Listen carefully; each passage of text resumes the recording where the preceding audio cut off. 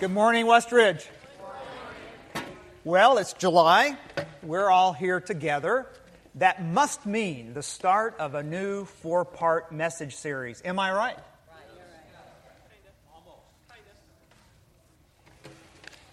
Except for those of you here last week, which got a preview, a bonus message to make it a 5-part series.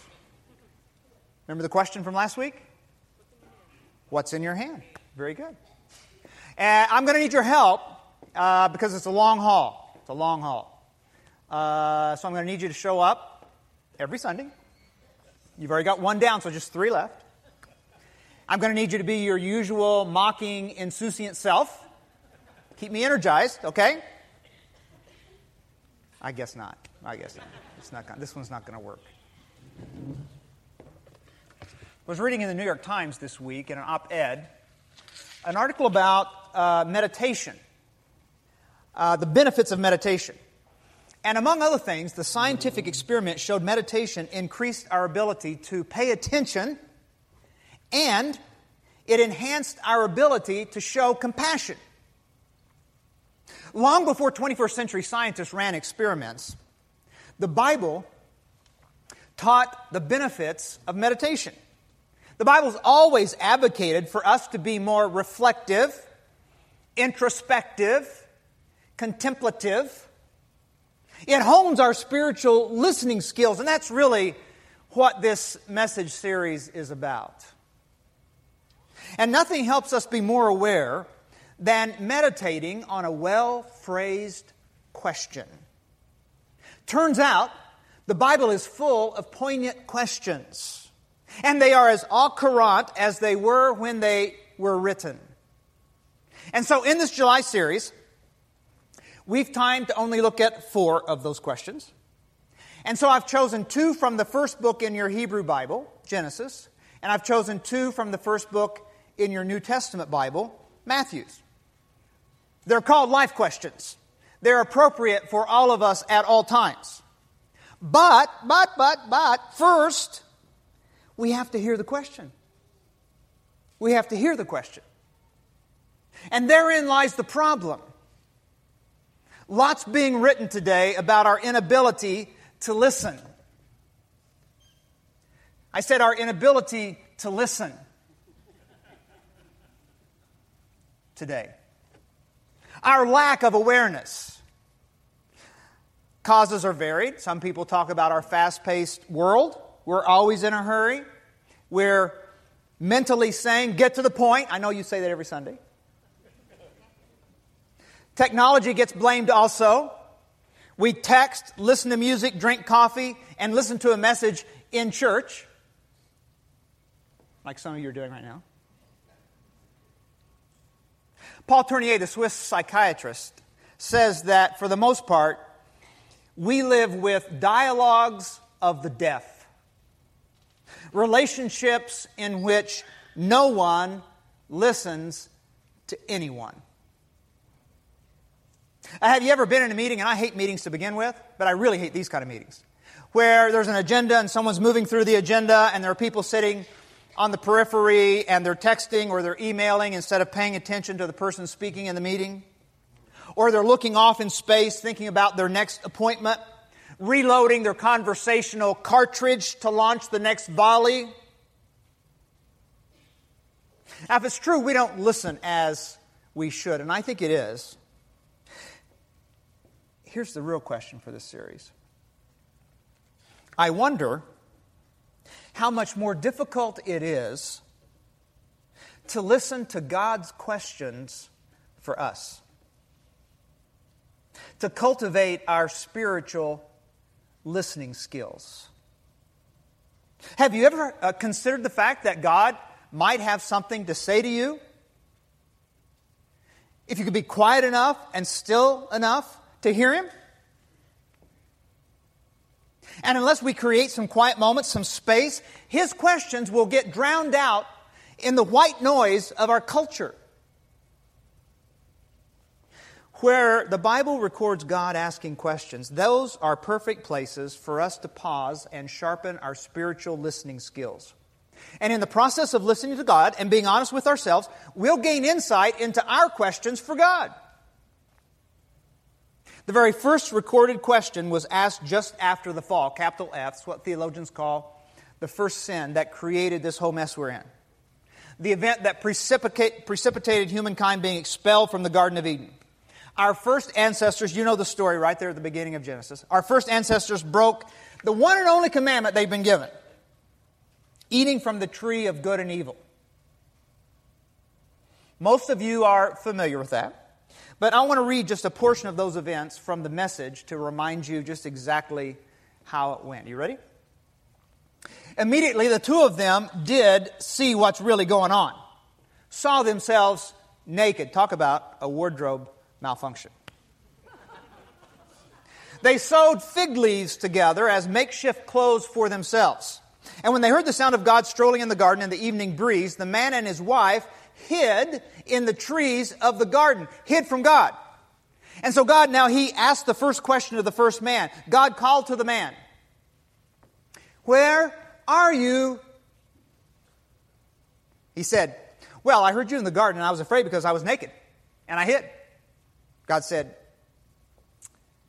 "Who told you were naked? Did you eat from that tree I told you not to eat from?" And the man said, "The woman you gave me as a companion, she gave me the fruit from the tree, and yeah, I ate it." God said to the woman, "What's this you've done?" "Well, the serpent seduced me," she said, "and I ate it." Where are you? It's still the first question God asks of us when we get serious about a fresh encounter with Him. And so let's increase our spiritual listening skills this month, shall we? Okay, the four of us will do this month, whether we like it or not. We'll increase our listening skills together, starting with this question, and we'll hear the implications of this question for our life. Implication number one is a silent one. What God didn't say is as revealing as what He did say. God didn't ask, "Why have you done this?" It seems to me that so many self-help books are consumed with why, not where. And after spending years trying to pursue the whys of life, I've concluded the motivation behind an action is not very liberating. Even if I do get to the place where I understand my actions or your actions, and it's doubtful I ever will, that knowledge does not free me from defeating behavior. The 12-step program of Alcoholics Anonymous does not begin with the question, why? It begins with the admission that one is powerless over an addiction, moves on to acknowledging the existence of a higher power, and then making a commitment to that higher power. I've come to the conclusion that in too many cases, searching for the why can prove to be unproductive and unending. A second question God did not ask is, what can I do? God wasn't entirely surprised by this new state of affairs. He must have known all along that there'd be a terrible price to pay if He was going to continue on in a relationship with His creation. Too many times the question, what can I do, is for us, not for the other person. Here's why. My doing for you what you can do for yourself ends up impoverishing, depriving, weakening you. There are those that just love being rescuers. Any rescuers today? God's question was asked out of His love for creation, not out of some sort of dysfunctional need to rescue. God knew all along what He would do. He knew that there was a difference between rescuing and loving. Implication number two. It's a loving one. The question indicates, first of all, that God's our friend. He's not the one that has withdrawn. He still loves us. In the same book of the Bible, Genesis, we read that Abraham trusted God, and it was counted to him as righteousness, and it says he was called the friend of God. Watch that. That's a radically different definition of righteousness than most religious people today would understand or accept. Many seem to equate righteousness with good works. God seems to settle for our trust. God's question also indicates he knew the worst. He knew the evil that had been done. He still loves us. He's not shocked, grieved, yes. Shocked, no. And it's useless to hide. Secrets can't be kept from him. And so I don't think we can ever say this too much in church. No matter what you've done, no matter where you've been, no matter how revolting you've been to yourself or other people, God already knows. And the simple question, where are you, reveals God's forgiving nature. Regardless of what Adam and Eve had done, notice God expects the relationship to continue. He doesn't storm off in anger. He's in the same place at the same time every day, making reconciliation possible. He's the God who is there. And He's always there for you too. There are silent implications. There are loving implications, but we're not finished. The third one is a difficult implication. Although Adam told God that he was ashamed of what he had done, you will notice that he went on to offer a self-defense. He denied his responsibility in the whole affair. He blamed Eve for the mess that they were in. He even implicated God.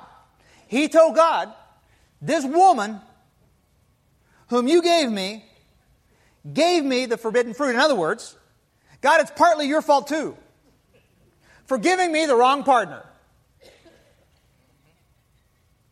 Ladies, you know any men who are still blaming God and their wife because they refuse to grow up? Don't answer that. Don't answer that.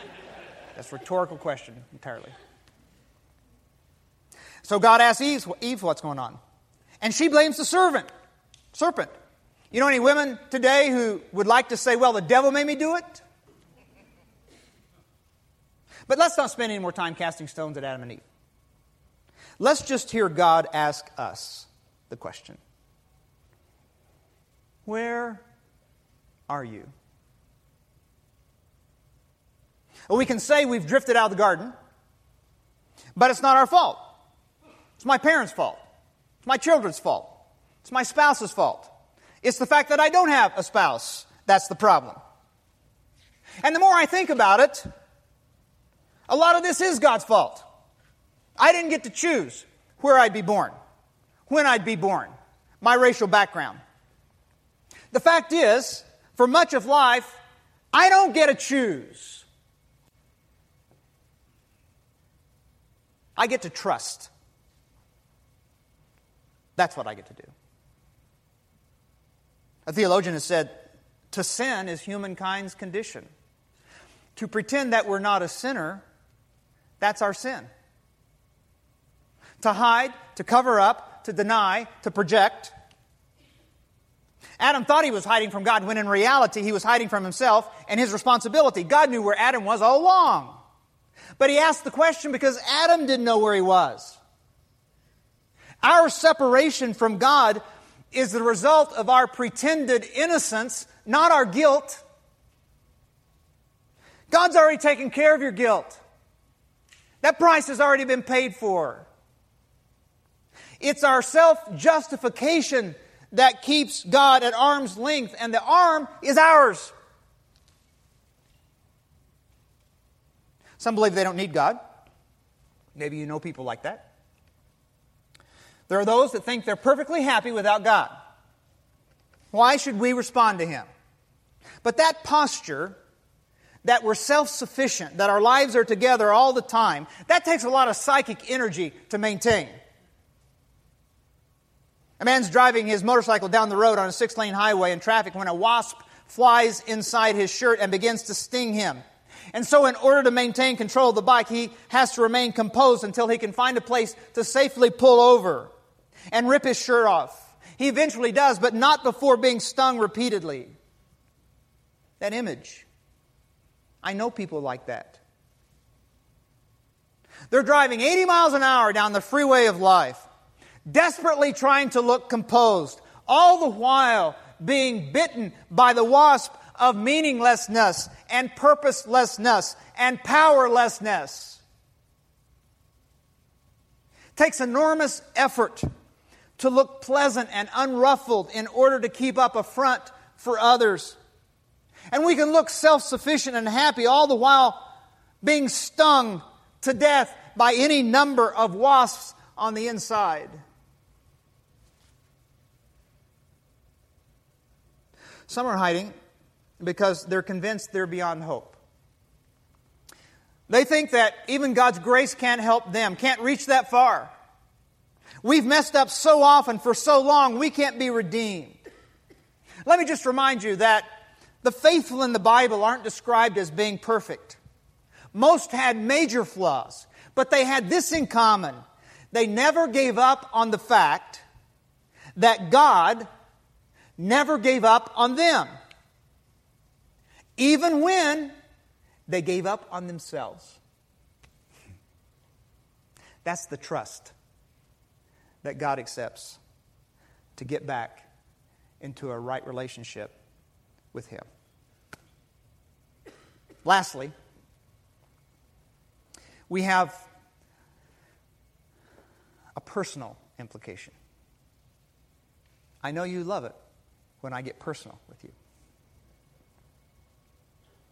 Anybody hiding today? Our hiding places can be as varied as our personality. Some of us are hiding in busyness. We may be hiding in some addiction, some power in our life over which we can't seem to get control. We may be hiding behind disillusionment or disappointment. Maybe it's a perceived injustice. Maybe you're hiding behind someone else waiting for them to rescue you instead of taking responsibility for yourself. But out of this hide-and-seek story, we learn to trust God and love people. The expectation that others are always going to be trustworthy is bound to end in disappointment. Most people are just like you and me. We're not trustworthy 100% of the time. So our job is to love 100% of the time. God is the only one who's trustworthy. And we can come out of our hiding and we can trust Him with our lives, even the worst part of our lives, and He will prove to be trustworthy 100% of the time.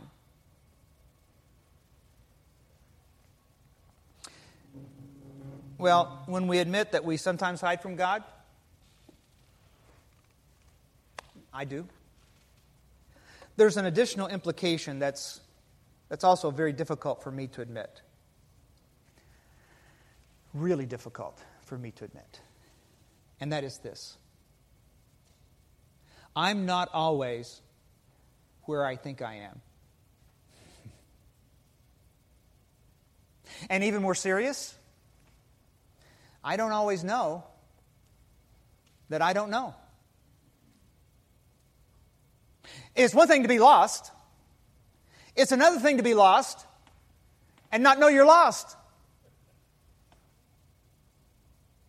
We're not always where we think we are, relationally, financially, spiritually, emotionally. We think we're in control, and with just one bite of an apple, bang, we find ourselves in an entirely different place. The first book in the Bible, it opens with humankind hiding. The Gospels open with the message, you need to change. That's the essence of the word repent. We need to change. Because some of the things we think we know, we don't. Some of the things we think we've achieved, we haven't. And most of all, we need to change about the way we think about why we're living and who we're living for. That's the essence of the Christian message. Admitting getting lost and being found by God. And so I suppose, if there's a right answer to today's question, where are you? It's at the very least, I'm not where I'm supposed to be. And because of that, life is not the way it's supposed to be. If you're looking for complete satisfaction and fulfillment in this life, you'll end up disenchanted eventually. We're in the same place Adam and Eve found themselves, east of Eden, separated from the kind of relationship God intended, the shalom that He wanted us to inhabit. So, what have you heard today? Remember, you all agreed you're going to hone your spiritual listening skills. Do you remember committing that? I mean, the 5 of you that did? Just be us chatting this month. Here's what I've heard this week. Because I tried to listen to the question. We don't need to hide. We don't have to pretend. We don't have to look for someone else to rescue us. We don't have to blame. We don't even have to know it all. We do need to listen more. Demand less. We need simply to trust. My mentor in the profession of fundraising, which is my day job, always said that when you're asking for a particularly large gift from a major donor for a worthy cause, that you don't ask for the gift. You listen for the gift. By that he meant the donor you're talking to already has a gift in mind and a cause in mind toward which they want to give. And so your job is to listen for the gift, to elicit the gift, not solicit the gift. Maybe if you listen close enough right now, you may just hear the gift God wants to give you.